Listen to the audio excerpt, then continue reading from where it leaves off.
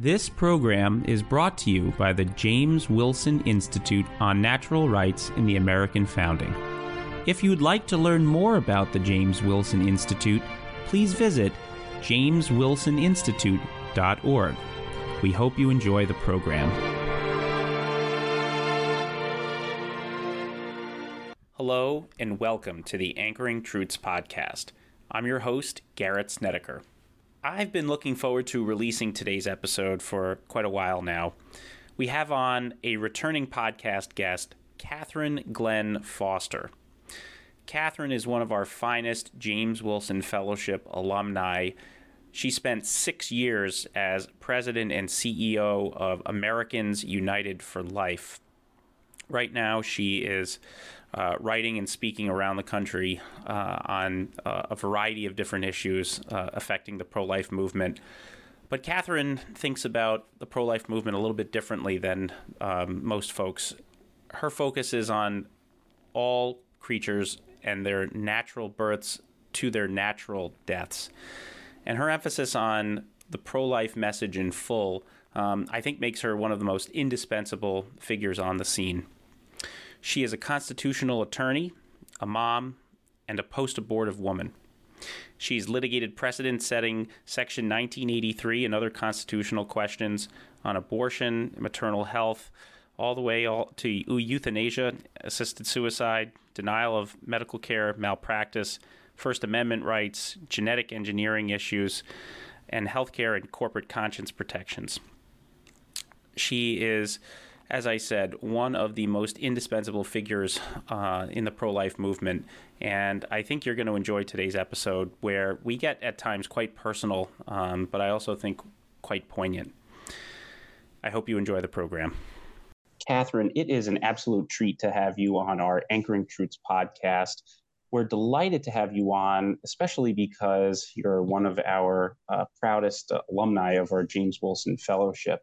And just to be able to, follow your career since 2016, when you were one of our fellows, has been a special joy. I remember we put a big blast out when you became president and CEO of Americans United for Life, kind of as a show of what we really appreciate our fellows doing as far as their legal careers go.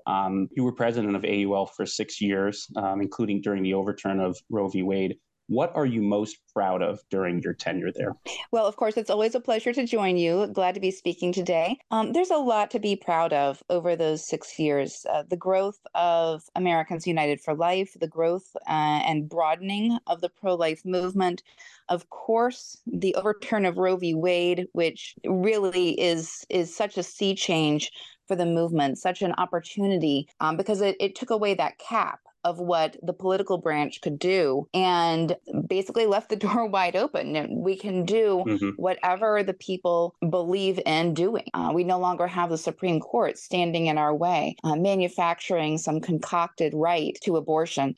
Some of the other things that we did include winning a Heritage Foundation prize for our digital platform database that provided real-time information about legislative efforts state by state, and of course passing the hundreds of pro-life laws that we did during those 6 years. But when you look back at all of that, it seems huge, and it is. It seems monumental even. But what's really most important is the lives that were saved and the lives that were impacted. And so when we look at the actual real-world impact of the overturn of Roe v. Wade, of all of the pro-life laws that we got passed during that time, they saved so many lives. It's been estimated that based on, in large part, the laws that we were able to pass, that was a huge reason for the reduction in the number of abortions nationwide. That's gone down by about 25% since 1992. Wow. A large part of that is due to good pro-life laws. And so now with Roe v. Wade finally relegated to the ash heap of history, we can do even more. We just need to make sure that we're bringing the American people alongside us and really educating them about what we're doing and why and how we're going to be standing in the gap for the women and the partners and the families families who are questioning what now. What do you view as the greatest theoretical challenge for the pro-life movement now? The greatest challenge for the pro-life movement right now is simply how to bring the American public along with us. We, as the pro-life movement, we believe in human rights for all human beings. We support human life, many of us, most of us, from fertilization all the way through natural death. But the situations that we're talking about, the situations where a woman might seek an abortion, they're tough situations. They're not always black and white. And so when you look at the reasons why women seek abortions, which by and large, at least through the end of the second trimester, are financial issues, relationship problems, and not feeling ready to be a parent, just not feeling prepared for that.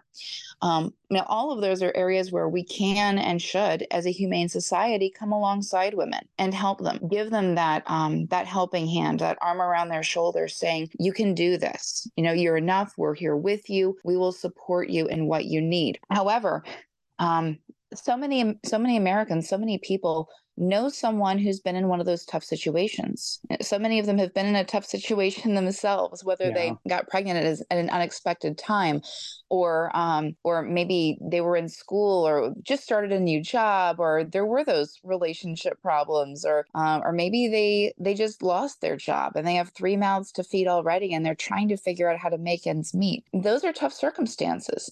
And so the messaging from the other side, from the pro-abortion side, is so entrenched. And it made it all the way up to the Supreme Court when you look at the 1992 case, Planned Parenthood v. Casey, that said that women rely on abortion to succeed in American society. One of the most pernicious lies against womanhood I can dream up. But that's still the messaging that has filtered all the way up to the Supreme Court and all the way down to our sidewalks. And so that's what we're countering. We're countering 50 years of pro-abortion, women need abortion rhetoric. And it's going to take some time to get back out of that. We saw that in other movements in American society, looking at separate but equal. Those years between Plessy and Brown v. Board. It took nearly 60 years for the Supreme Court to correct that wrong. And then it took another several decades to get to a point, even today, where we can say we have made so much progress on that lie of separate but equal, on that lie of division and separation, even if we're still not there yet. I see a similar trajectory for the pro-life movement. We are not going to snap out of this. When a lie gets that entrenched, we have a lot of work to do to dig ourselves back out. And that takes a lot of messaging. It takes messaging from the top. It takes laws from the top. It takes protections. It also takes support from the top. And it also takes support from the community, which can come from churches, from nonprofits, and it comes one-on-one through individual relationships. It takes us being there for the people in our lives, for that young man or woman, or maybe parent of a young man or woman that we know who's in one of those tough situations. And maybe they have a child who is 19, 20 years old and finds themselves unexpectedly pregnant. And we need to be there for those people in our lives, saying proactively, if something ever happens to you where you're in a tough spot, I'm a safe place for you to come to. Come talk to me. And even if I don't have all the answers right now, I'll help you find them together and I'll walk that path with you. And I won't let go of your hand until you are ready to take a step on your own. That's what we can do.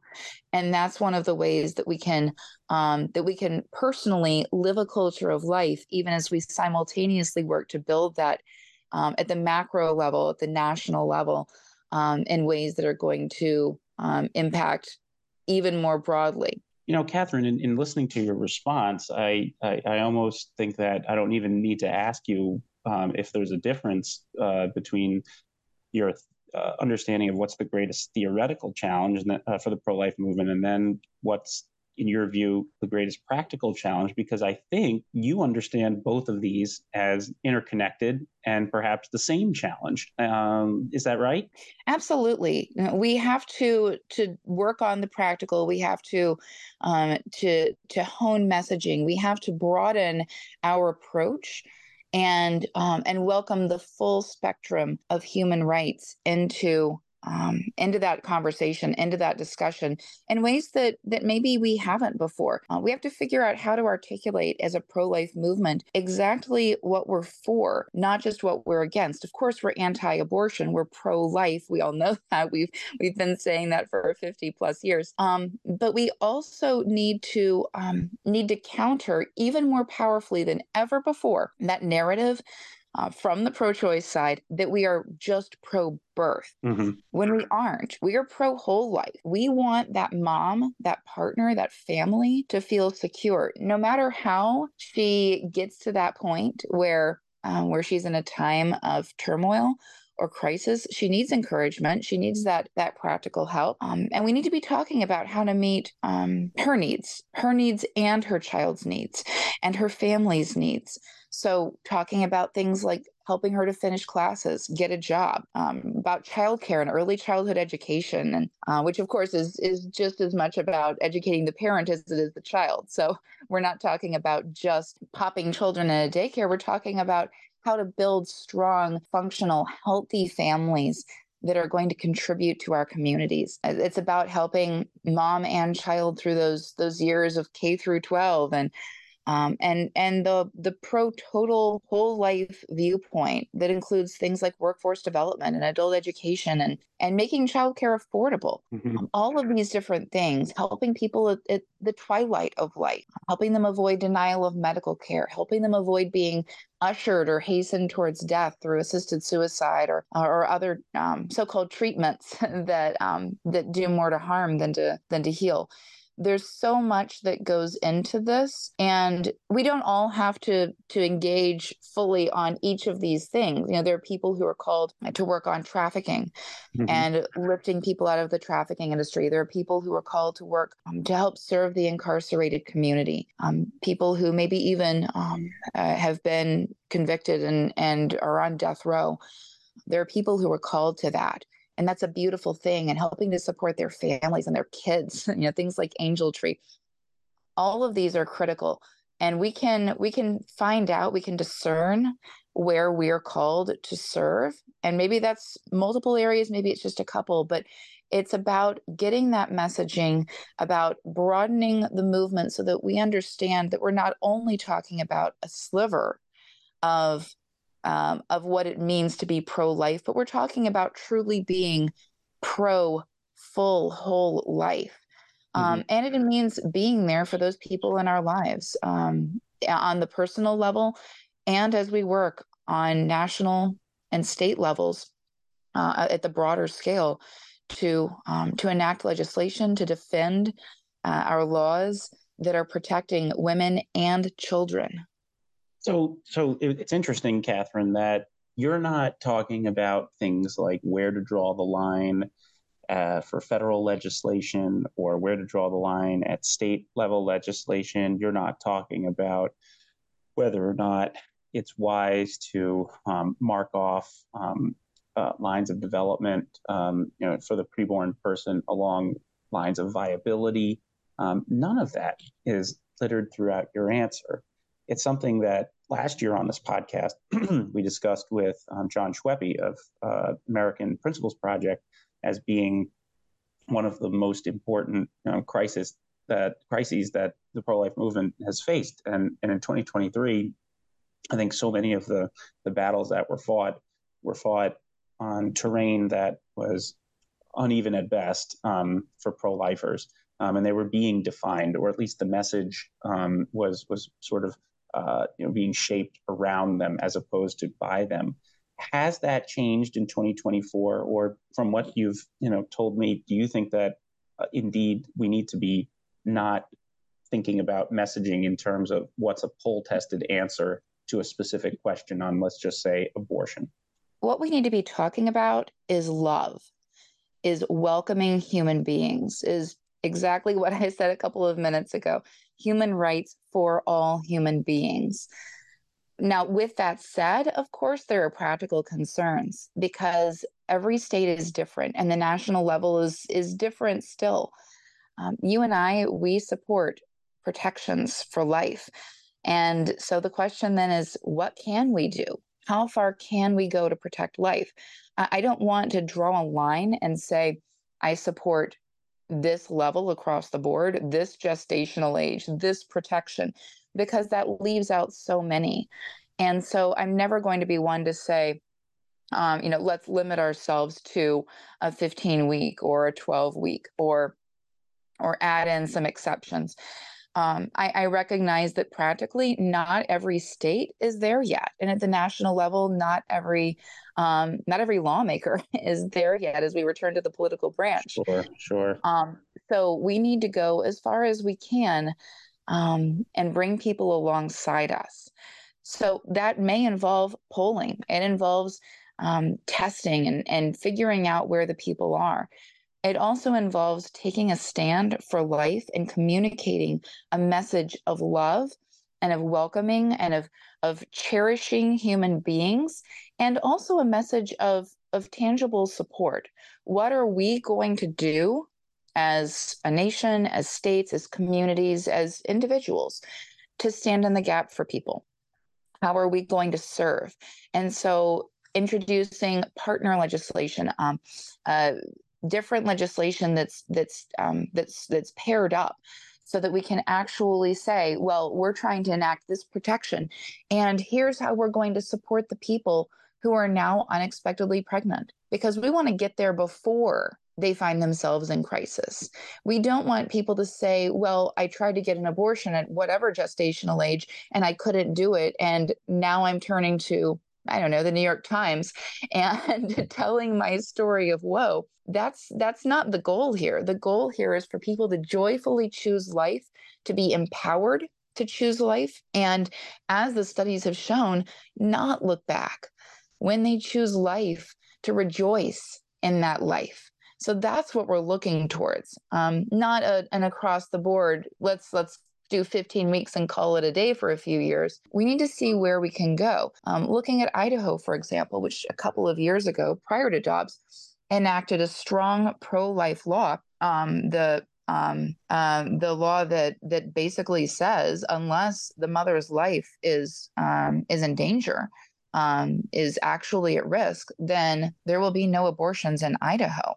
So the Defense of Life Act, which is passed in 2020, came into effect in 2022 after the Dobbs decision, and is now going to be going up before the U.S. Supreme Court because the Biden administration challenged it and said, well, hang on, we want to misuse EMTALA, the Emergency Medical Treatment and Labor Act, to try to force emergency room doctors to perform, in essence, elective abortions in non-life-threatening situations. So looking at a case like that, looking at a state like that, Idaho is able to say, we want no abortions within our state borders. We're going to protect life and stand for both mom and baby. Other states are doing similar things from coast to coast. But then you have states on the opposite side of that, states like New York, California, that are pushing as hard as they can, as fast as they can in the opposite direction. And so we have to recognize that. And we knew that this would happen. We knew that this would happen long before Dobbs. We knew that there would be some states that would be extremely protective of life, some states that would be extremely not protective of life, and many states in the middle that might increase their protections, but not to the level that we might wish at this point. So it really is about education. It's about recognizing that this is the civil rights movement, the human rights movement of our generation. And how do we do that? How are we inspired by the leaders of the past? How do we bring the lessons that they learned into this present era? And how do we stand for all human life? When you go to states like Idaho, do you hear notably different emphases than what you hear when you're making the rounds in Washington, D.C. circles or making the rounds with other pro-life leaders? To some extent, I hear something different. I hear a heart of love. When you look at a state like Idaho, talking with the pro-life leaders there, talking with the pro-life population there, and talking with just people on the street, there's this heart of love where they are just doing what they can to stand for life, to protect all life. And so whether that's passing that bill, Idaho's Defense of Life Act, whether that's standing with the people in their communities, as we've been talking about, these are people who just have servant hearts and are looking to protect all human beings. Sometimes you get to other states and to DC, and the language from from pro-lifers, the focus of the pro-life community is pretty similar. Obviously we're talking about protection, we're talking about love, but then you have more people, it seems, who are also looking at more practical measures. What's the polling showing us? How does this impact our communities? Let's look at the bottom line here. And that's there's a place for that, but we need to make sure that we maintain that heart of love. We maintain that empathy, that compassion, that grace for people in tough situations. The same grace that we would want if, in my case, when we find ourselves in situations like that. Since I had an abortion myself when I was 19 years old. I personally, I focus on treating people as I would want to have been treated. Mm-hmm. I think about my own situation and what I would have loved to have happen with me, the love that I would have wanted to have been shown, and the compassion and the grace and the acceptance and the concrete plan. We need there can be a lot of love, but we need to follow that up with a concrete plan as well, and we need to actually walk alongside these people. And that's sort of the point of what I was sharing as well, where yes, we want that protective bill, but we also want to be there inspiring people, inspiring young moms to choose life. And a lot of that takes place before she ever finds out she's pregnant. Maybe she's not even in a relationship yet, but we make sure that it is common knowledge that there's a plan for her, a plan that will work for her, that can be tailored to her personal individual situation to help her sort out her finances, to help her improve or get out of or do what needs to be done with her relationship, and to help her feel ready to be a parent. In my case, I was 19 years old. I was a sophomore at college, and it was a small Christian private liberal arts school. And so when I found out I was pregnant in the health center, just back from Christmas break, I found out from the health center staff, and they shared no plan. There was no resource available to me as a young woman who discovers that she is unexpectedly pregnant with really no warning. Had no idea that I might be pregnant until I walked through those doors. And so what would have maybe made the difference for me would have been twofold. Number one, love, compassion, acceptance, grace, someone to just be that helping hand and that arm around my shoulder. If they had just said, it's okay, we're here for you. And number two, a plan, because we need plans. We need to know what happens. We need to feel secure in our choices. So a plan that would have said, here's what may happen with your classes. If you need to take a break, take a semester off, a year off, that's okay. Here's how we'll handle that. If you don't want to do that, if you want to take a shorter period of time off, or, let's see how that looks, but we will support you in whatever you decide there. Here's what childcare might look like for if you're in classes in those early months. Here's what your meal plan might look like, and your housing, and all these different aspects of being a college student who's pregnant. All of those aspects would have been a tremendous comfort to me. And that's something I didn't get. So whether we're talking about at the college level, as was my experience, or at a different point in life, high school, in the workforce, no matter where that young woman finds herself, that's the kind of resource we need to have available and be offering to women, to have that plan in place before she even gets pregnant, so that she knows, oh, my friend got pregnant. Here's what happened for her. Okay, if something happens with me, I feel like I'm equipped to handle this. There are support systems out there. And so that's a really critical part of creating that plan for our nation's young people. And that's something that that so many states, as they are passing protective pro-life laws, they're also partnering that with laws that are providing those support systems, funding pregnancy centers, funding resources, so that women in need have their questions answered and their fears subside. Again, we're on with Katherine Glenn Foster, a renowned pro-life leader and lawyer and former James Wilson Fellow. This is quite a personal podcast, and we of course want to be sensitive, Katherine, to your personal experience. But I think it would be it would be just missing a golden opportunity to ask how your own personal experience informed your own decision to make this your calling. Does it provide for you a kind of comfort to know that you are sort of the example, that when you offer suggestions and model legislation for ideas like a plan for troubled young women, that you yourself can speak with the kind of personal conviction that you would have benefited from this, as opposed to the false choice that I think you might say that you had when you were 19. My personal experience informs every aspect of what I do. It's what led me to this calling. It led me to this career.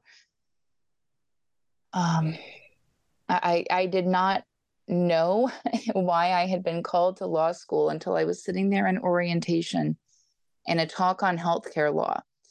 And I was so new. I had no idea what this was going to be about. I was thinking it'd be bioterrorism. Healthcare law is not about bioterrorism. Spoiler alert. But as I'm sitting there, it was like the blinders just dropped. And everything that I had been through led up to that moment where it became clear I was there to protect women like myself. Wow. And children like mine. So that is, it's deeply personal. It also informs everything that I do, as do the experiences of the thousands, tens of thousands of women that I've spoken with in the 15 years since. In the last 15 years, I have spoken with so many women who shared their experiences, their regrets, how if they had known then what they know now, they would never have made that choice. If they had understood then, as they understand now, that there are resources out there, it's just not always as easy as it should be to recognize that and access them. Young women don't necessarily know. Mm-hmm. When I was 19, there were pregnancy centers out there. There were resources, but I had no idea. And when I Googled, when I searched online to find out what you do when you find yourself unexpectedly pregnant at 19 years old, pregnancy centers did not come up. And that's changed a lot in the last the last more than that years now. It's changed a lot in the ensuing decades. But with that said, that's still the experience of many women. Many young women still don't know that pregnancy centers are out there, even with our best efforts. So that's an awareness issue. That's a situation where we need to make sure that we are spreading that good word of hope and of a brighter future, where you don't have a false choice, a false dichotomy, where you're choosing between destroying your life or submitting to an abortion, right? that's not a good choice. That's not Right. what we should be presenting our nation's young women with. So it is personal. It does inform my work, but it's also a question of what can we do, recognizing where we want to go with that end goal in sight to truly protect and cherish all human beings, and to endow every human being with equal rights, or rather to recognize the equal rights that every human being is fundamentally inherently endowed with, and really protect those rights.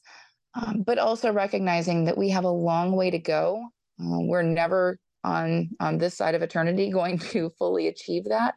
And so it is a lifelong mission, and we need to be willing to take every step we can along the way. Is the law the best vehicle for bringing about a culture of life, or are we in a period right now where other avenues are more likely to bring about that culture of life? As the Reverend Dr. Martin Luther King Jr. put it, it may be true that the law cannot change the heart, but it can restrain the heartless. It may be true that the law can't make a man love me, but it can restrain him from lynching me. And I think that's pretty important also. So, as he said, while the law may not change the hearts of men, it does change the habits of men. And when you change the habits of men, pretty soon the attitudes and the hearts will be changed. And so there is a need for strong legislation constantly to grapple with the problems we face. He was speaking about about the original civil rights movement. He was speaking about the situation in America in the 1950s and 60s. But those words still ring true today. We do need the law. We need the law to protect, and to stand in the gap in a very powerful way, to make sure that there is protection there for both moms and children. But we also then need to recognize the interplay and the mutual influence between law and culture. Because culture passes laws, Right. and then the laws reflect our values. The laws are educating and shaping our ethos, and they're putting up guardrails on our behavior, as Reverend Dr. King expressed so eloquently. And so law and culture, they really buttress each other as they rise, and they either become more humane together, or they crumble together as they decay. And that's where the generational change comes in. That's where we need to recognize that this is not a fight that will be won overnight. This is a situation where we need to be working on law and culture simultaneously, not neglecting either one, because they will rise together or they will fall together. And we need the law to protect human beings. In some ways, to change the hearts of men, because it is an educator. So many women would not have ever considered an abortion if it had been against the law. Some might, of course, but many women, myself included, would never have gone down that path if it had been against the law. And so it does change behavior, and that's powerful. It also, the law comes downstream from law, if you will. It also changes other laws. Yeah. When you're in a situation where there is no legalized abortion, then we have to ask ourselves, what next? What do we do to ensure that women can still fully participate in the workforce, in civil society? What do we do to ensure that there are protections, that there's adequate health care for people? All of the different follow-on questions that again help a society rise together, all these different laws working together, or fall, because you don't exactly want to call it a band-aid, but the seeming band-aid or quick fix of abortion, that not that it's ever an easy out for the woman, but for a society, kind of is. For workforces, you're not dealing with moms who suddenly have to go take care of a sick child. So when you don't have that anymore, all of a sudden you have to take a look at the culture you're building, at the society you're building, and answer some tough questions that need to be addressed and need to be grappled with. And really, as a humane society, we should be answering in a much more positive, person-centric way than we are right now. In closing, Catherine, because you have to get back to the important work that you're doing. What might you like to see in the next pro-life president, in particular, without the need for congressional or judicial blessing? Thinking back to the ambitious Lincoln proposal that you co-authored, one of my favorite proposals in recent years. Glad to hear that. Obviously, what we want is ultimately constitutional protection, and in the meantime, and in addition, we want good, solid pro-life laws. But there is a lot that can be done even if we don't have Congress on our side.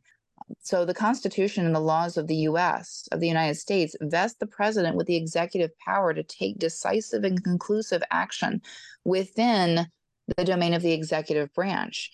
And so the next pro-life president can take such action. We've seen this before, even on the abortion issue, looking at, for example, the Mexico City policy, that policy that says that we're not going to use U.S. taxpayer dollars to promote or even perform abortions overseas. But there's so much more that can be done if we take a look at other departments, other agencies within the executive branch, Mm-hmm. and simply making sure that their regulations and their programs and their policies do in fact align with an executive order directing protection for human life. And that could include any number of different agencies and departments, anything from the Department of Commerce and Census Bureau to include unborn children in the census, DOD establishing national safe havens at military and recruiting stations, so that if there's an expectant mother and she's facing abuse or coercion, that she has a place to escape to for emergency housing and financial and educational aid. Looking at the State Department, making sure that children in the womb aren't denied equal protection and multilateral treaties and instruments with the UN and other treaty bodies, and that we're not, again, paying for abortions overseas with U.S. taxpayer funds. Looking at HHS and all of the different things that HHS and FDA can do, really agency by agency and department by department, there are actions that can be taken that would protect life, that would provide hope and recourse and opportunity. And that's exactly what the next pro-life U.S. president should be doing, should be pursuing, so that their presidency can truly be a presidency of hope and of protection for all human beings. Well, Catherine, this has been both moving and fascinating. Where can our listeners follow your work and keep up with your latest? Yeah, my website is KatherineGlennFoster.com, Glenn with two N's. I'm also on Twitter and other social media at Kate EC, CATEICI. Fantastic. Well, thank you once again. And we look forward to staying in close touch and keeping our eyes on every one of your moves, because it seems like when you act, the pro-life movement follows. I appreciate you. Always a pleasure. Thanks, Catherine. Take care. This program has been brought to you by the James Wilson Institute on Natural Rights in the American Founding. If you'd like to learn more about the James Wilson Institute, please visit jameswilsoninstitute.org. Thanks for listening.